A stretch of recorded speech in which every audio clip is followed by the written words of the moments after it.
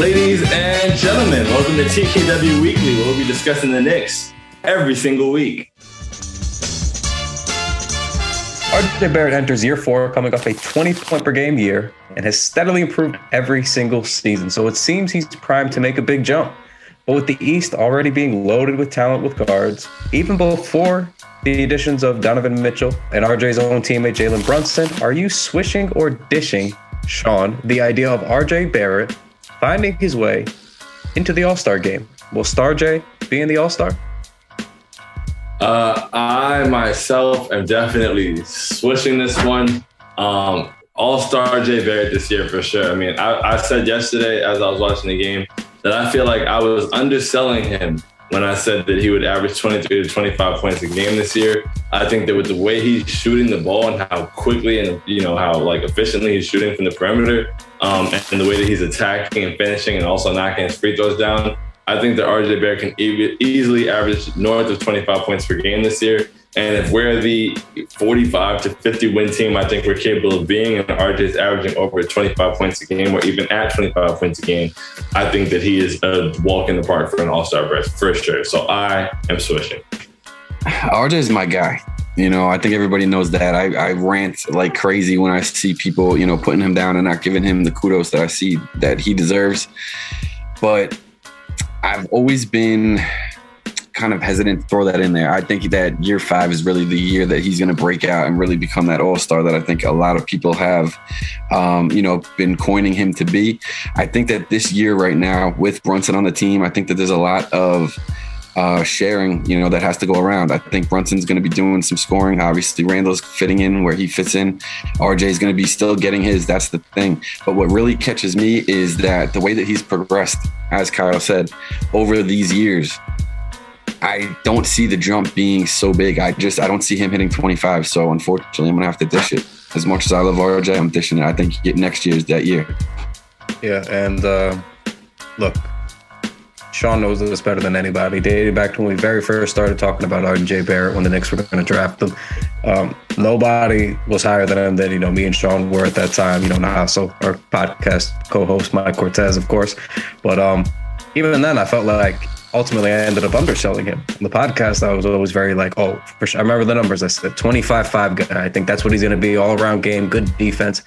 Largely, that's where we're at already, and it's been 3 years. The assists maybe aren't all the way there yet, but he's definitely been better earlier than maybe I had given him credit for. So I love to think that I'm about to undersell him again this year, but I am dishing the idea of him being an all-star this year, and it's no slight to him in any way. I think he's going to have a really tremendous year, but I just do think that it's a loaded conference to some degree, and I think it's not that he can't make it over some of these guys.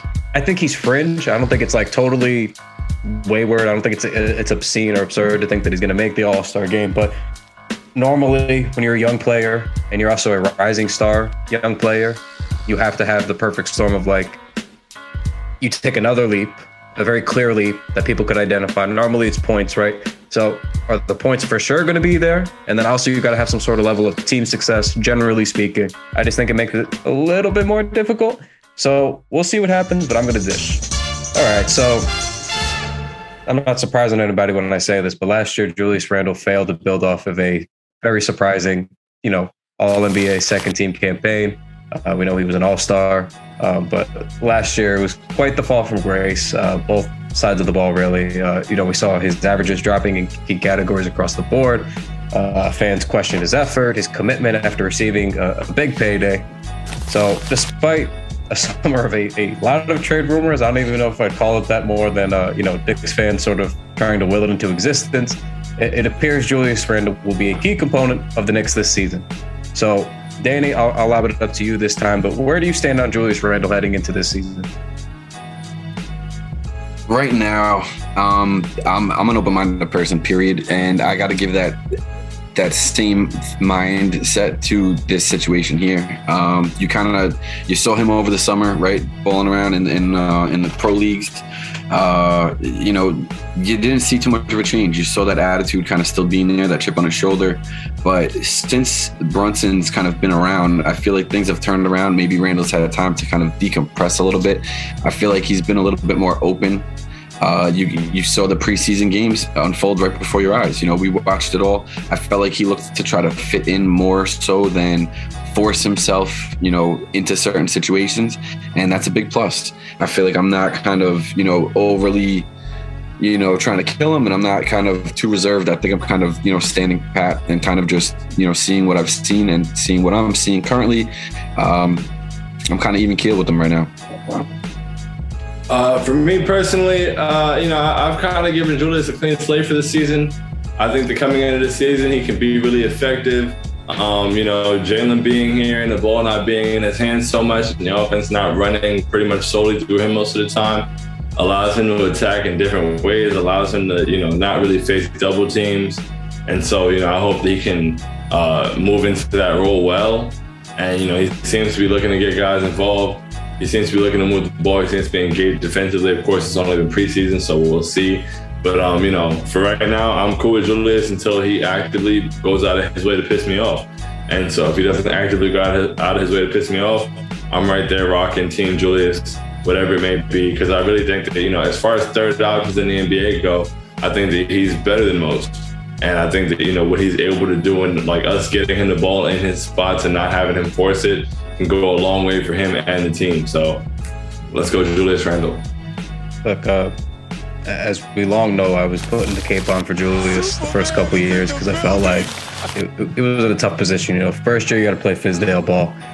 Second year, you know, you try to bounce back a little bit from tough play or whatever, right? And he ends up having a really good year. And I just think, you know, sometimes players are, you know, not that they're allowed to have a bad year, but it happens sometimes, right? Like guys just, and I don't think he's trying to stink it up. You know, I think maybe you give less effort at certain times and it's not what you want, but I think from all that we could see right now is he's playing with a more concerted effort. I think the offense looks like it makes more sense. I think, you know, Jalen Brunson's a big part of that. I know RJ was still scoring a ton in the preseason, right? I think he averaged 21 in the preseason. And that goes to show you that, you know, Brunson was putting up 18, RJ was putting up 21. It looks like the pecking order is sort of established, and Julius fits in as sort of a 2/3 option, right? And that's sort of the most important piece to me. Right, and I think that's all that it really is just making sure that he's in a role that works for him, where he's going to have games where he scores 20 plus, 30 points a game. You know, not a game, but, you know, 20, 30 points, right? But it just doesn't have to be every night that we're expecting it and looking for it. Because, you know, no offense, it's just not what he's going to be able to do. But I think as a second/third option, I think he's probably one of the better ones that you could have if he's really playing within his role consistently. So at the Knicks Wall, we do a lot of things. We have a lot of different content. We have a lot of different endeavors. We have a lot of different accounts that we have that you all follow, of course, and not just the Knicks Wall main account.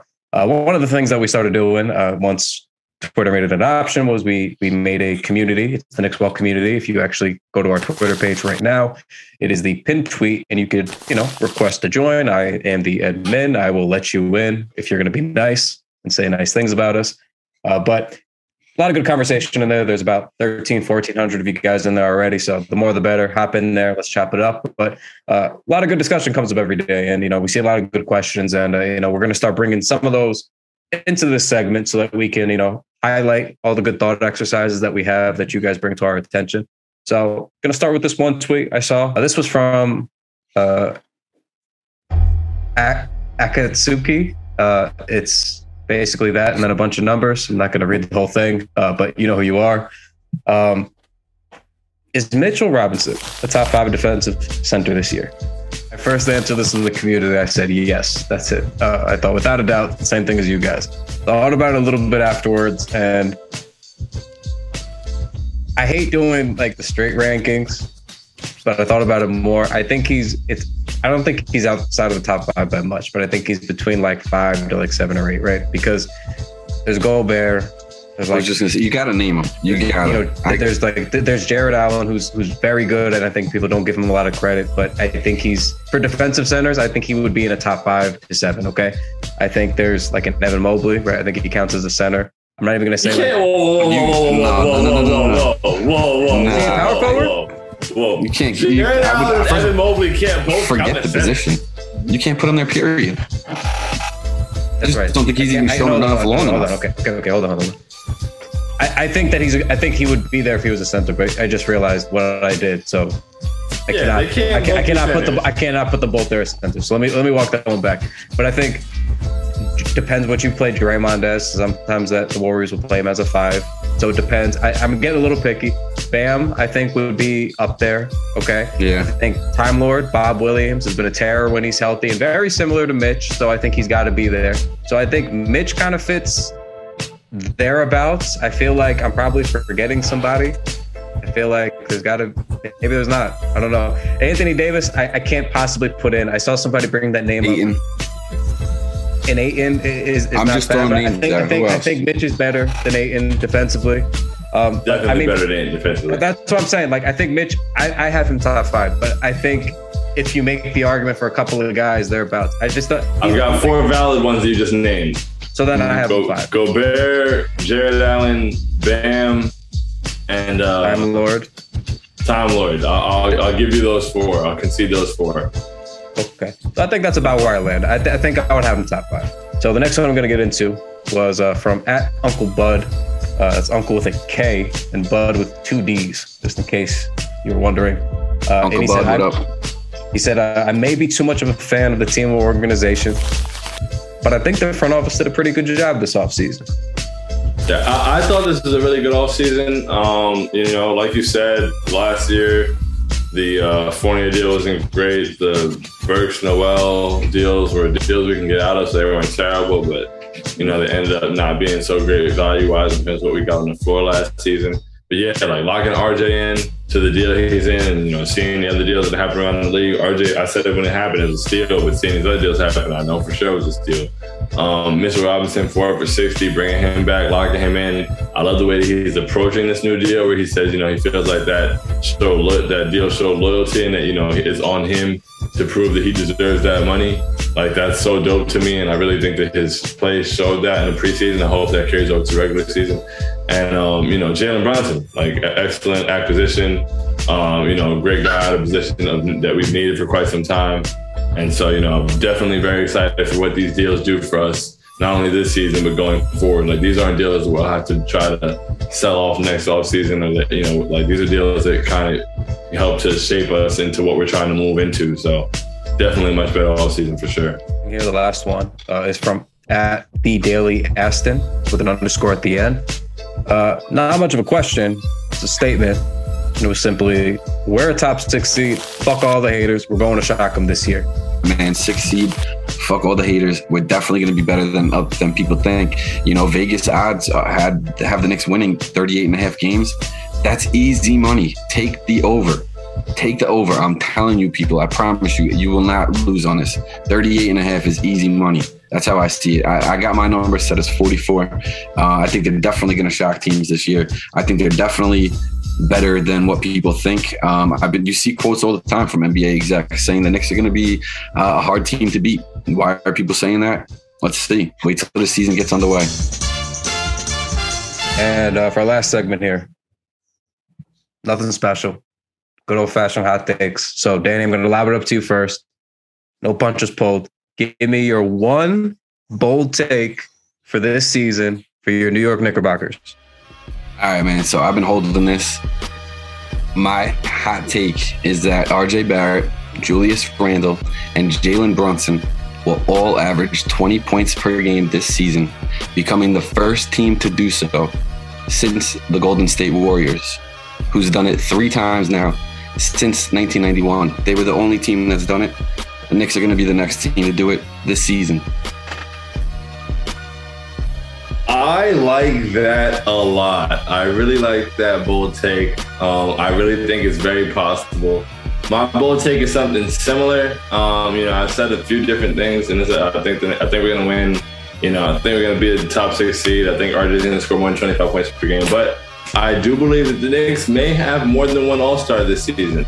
I think that RJ and Jalen Brunson can be All-Stars. Maybe Mitch sneaks his way in there, depending on how they do the front court voting, or whether it's center or just front court. But I do believe the Knicks may have more than one All-Star this season. I disagree strongly, but what I do, what I will say that's going to make you feel better about me disagreeing. My bold take, very simply, Mitchell Robinson is going to be all defense, first team, and not just that, ladies and gentlemen, not just that. Mitchell Robinson is going to have a Defensive Player of the Year campaign brewing this season. I don't think he's outside of the top 5 by much, but I think he's between like 5 to like 7 or 8, right? Because whether or not he wins it is another story, but he's going to be a finalist for sure. And the only reason I'm gonna no long rants nothing. I just want to remind everybody when he's healthy, 2 years ago, whatever, he's always in the top 5 for blocks per game, total blocks on a season, right? When he's really playing, right? So I think field goal percentage. I think in a year now where you expect the Knicks to win a little bit more, right? We expect them to be back into the 40 wins. We expect them to be a playoff team or at least competing as such. And I think if they are doing those things, we know what RJ Barrett's already doing. We know his trajectory. We know what Jalen Brunson is going to bring. But I think what truly is going to help them win and impact winning is having a true Defensive Player of the Year type player. And I think just the way I've seen Mitch come out this year, normally he starts a little bit slow. He kind of rounds into shape, rounds into form, gets his energy back. He's come out balls to the wall in the preseason. He looks like he's on 100 right now. So for me, I have the utmost confidence in Mitchell Robinson. I think this is truly going to be a DPOY type season for him. But if nothing less, he's going to be on that all NBA, all defensive first team for sure. That's a fact. Thank you guys so much for tuning into this week's episode of TKW Weekly. You can catch us right here, weekly, every Monday, talking about the Knicks, 9 a.m. Make sure to tune in. Until next time, have a great one.